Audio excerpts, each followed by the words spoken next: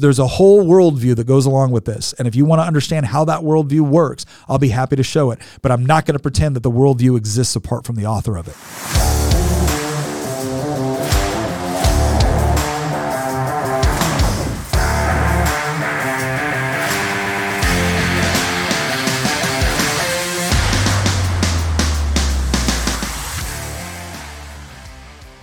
Welcome in to Like a Man. I'm your host, Miles Nielsen.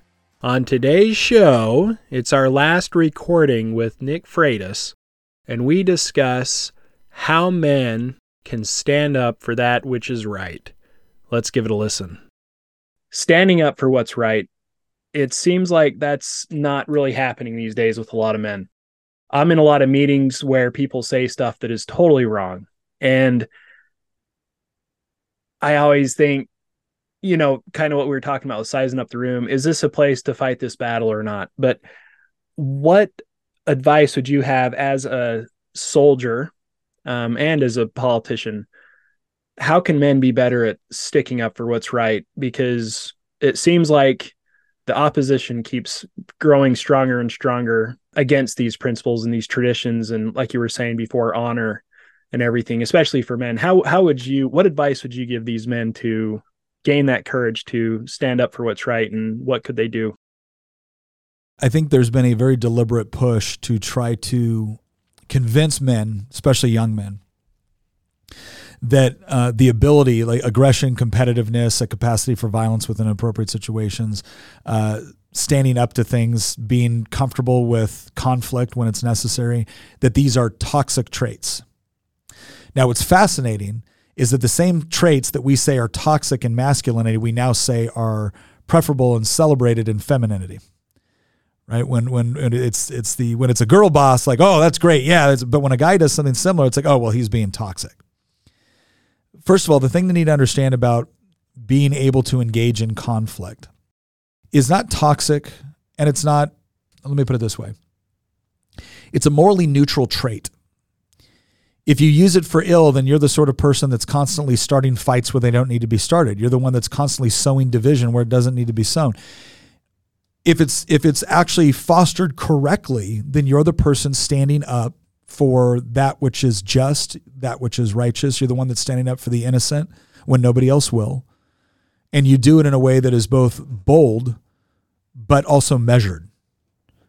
And so that's what needs to be developed, is that ability to rise to the occasion with respect to conflict. Now, I think there's two ways that we usually engage with conflict. One is bringing correction, and the other is bringing an alternative. So, for instance, there is a lot of stuff that we talk about that I think needs to be called out because it's wrong and it's bad, and I would go so far in many cases say it's evil. And there are things like that we need to call out. One of the problems that I think we get sucked into is this idea that if you're constantly pointing to the lie and you're saying, that's a lie, that's a lie, that's a lie. Well, then here's what I will tell you that I have experienced. People will hold on to a convenient lie if they don't have an alternative. And so a lot of the times I think the way we stand for something isn't always just or exclusively calling out the lie, but it's actually pointing to the truth. And a lot of times, just the action of pointing to the truth calls out the lie. So if you're the sort of person, I'll give you an example of this. I was on a plane not long ago. I was going to do a show, and this guy on the plane sits down. Like as we're getting onto the plane and we're waiting to go on, he kind of looks over me and does this double take, and then he looks at his phone. I'm like, he's probably. I said, I wonder if he's wondering if, are you that guy from Instagram, the guy with the coffee mugs? And so we get on the plane, and he sits down right next to me. And he goes, hey, are you on Instagram with the coffee? I said, yeah, that's me. He goes, hey, I just want to say I really love your content. I love the stuff that you talk about, especially with, being a husband, being a father. And I said, oh, what do you do? He goes, oh, I'm a missionary in Nepal.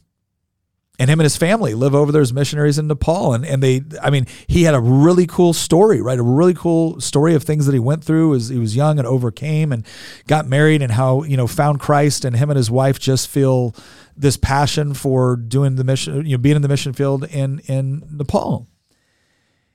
And as we're talking, it's a later flight. And you know how it is with a plane, you're all kind of cramped in close and stuff like that. And I remember as we're talking more about, things about Jesus and things about the missionary field and things about truth and I'm thinking to myself, gosh, these are a lot of, kind of heavy topics. And then I started thinking, well, gosh, I wonder what people around are thinking, and maybe and then I was like, no, we're not talking loud. We're not being disruptive. We're not being rude. We're just talking about things that we both care about, that we're passionate about, that are good and true and noble. And why shouldn't other people, if they want to eavesdrop, listen to that and hear it? Guaranteed. If somebody was sitting in front of me that believed the opposite of what I believed, they would have zero problem talking about what they believed. Zero problem. And if I had a problem with it, well, that was my problem. So I was like, no, I'm loving this conversation. And I'm having all of these thoughts internally in my head. I'm like, no, this is great. This is wonderful. And sure enough, plane lands, we're getting up, and the guy who's sitting next to him on the other side goes, hey, I was listening to your guys' conversation. We also do work in the mission field with respect to providing Bibles. And it was like, you see, now, okay, was that standing up? Was that like standing up in the traditional sense of what we think? Probably not. What it was is just two people talking about the things that they believed were true and being very open about it and talking about it and proud of that in that proper sense.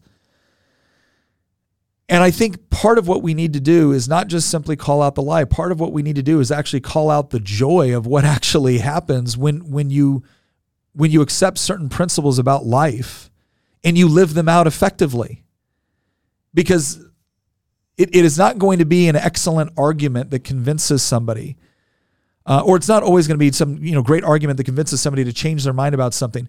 We have an entire generation that has been growing up within this worldview, which I think is destructive, absolutely self-destructive. And you see that. How could it not be self-destructive when we're actually celebrating a 12-year-old chemically altering themselves because they're confused as they go through puberty, and then tack on a couple more years, and now we're surgically altering them. And if anybody says anything about it, well, you're a bigot. You don't like trans kids. Are you out of your mind? Yes, I will confront that as the lie that it is. But if I'm not offering that kid an alternative view of who they are, well, then they're just left with all the people celebrating them.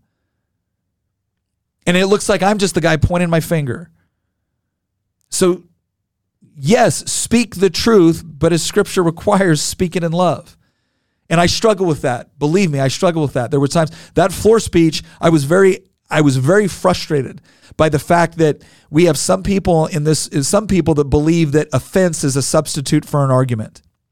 We have some people that believe that the moment their argument can't sustain what it is that they're trying to push, they get to then automatically turn around and just attack the person. Oh, well, you're cisgendered, you're white, you're part of the patriarchy, you're heteronormative, whatever word that's been created today in order to try to marginalize you and your voice.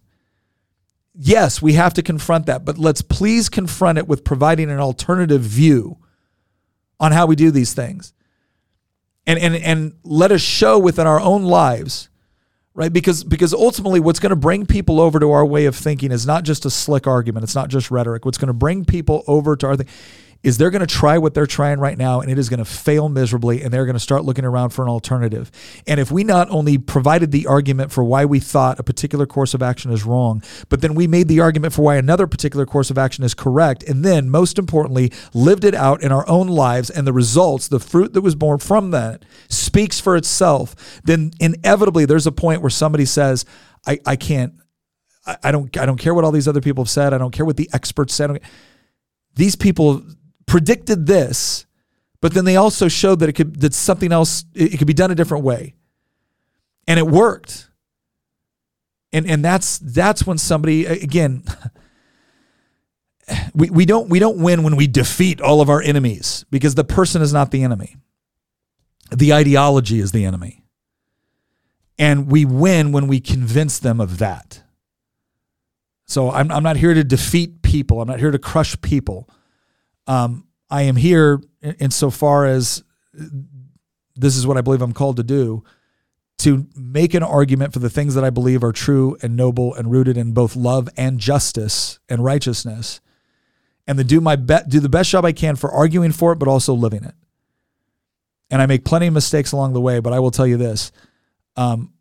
Never once have I ever had to question my identity. Never once have I ever had to question my meaning or my purpose in this life. And if you don't have those key components answered, if you don't have those things down, every challenge, every disappointment, every frustration is going to rock you to your core. And now more than ever, we need to remember that when Scripture talks about the peace which surpasses all understanding, you notice it doesn't say the peace which everybody clearly understands because everything's going great in your life. That's not what it says. It's the peace which surpasses all understanding. That right there is going to be the thing that changes so many minds, because chaos is coming. Chaos is here. And it's going to be the people that actually have that peace because they are secure in their identity, they're secure in their meaning, and they're secure in their purpose.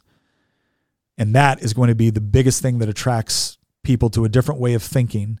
And then it provides us an opportunity when they ask, how do you make this work? Why do you have peace in the midst of all of this? And we're like, man, that's easy. Jesus Christ. That's what it is. And they can look at it and they think that, well, that's goofy, or that's stupid, or that's a Sunday school answer. You came to me and asked. You came to me and asked. I'm telling you, that's what it is. Now, is it as simple as just saying those words? No, there's a whole worldview that goes along with this. And if you want to understand how that worldview works, I'll be happy to show it. But I'm not going to pretend that the worldview exists apart from the author of it. I love that. I was actually in North Carolina talking to a security guard, and he had a Bible. And that's what I love about the South. But he had a Bible, and I asked him, what's his favorite scripture? And he said, that peace I give unto you. And I was like, well, how do you interpret that? And he said, the worldly view of peace is no conflict, but the peace that Christ can give you is being in the middle of a conflict, but feeling that peace. And to your point, where you're giving people that truth and pointing them to that truth, right? And you have that truth in you, you can stand up to anybody. And you can have that confidence in standing up. I think that's why so many people aren't confident today, and that's why they keep getting plowed over, is because they won't stand up for that truth, because they're afraid that something bad will happen if they do, but they haven't experienced yet that when you do stand up with that truth, that you do get that peace as a reward for doing so.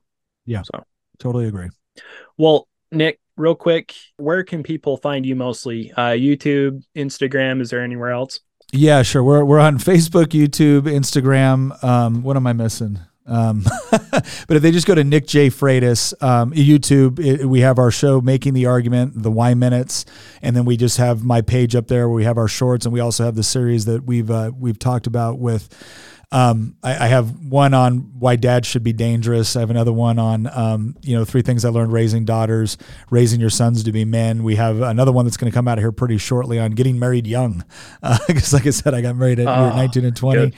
And so that's a great place to find us. And then, Instagram, Facebook, those are some of our most common platforms that we usually have a piece of content going up every day on those platforms.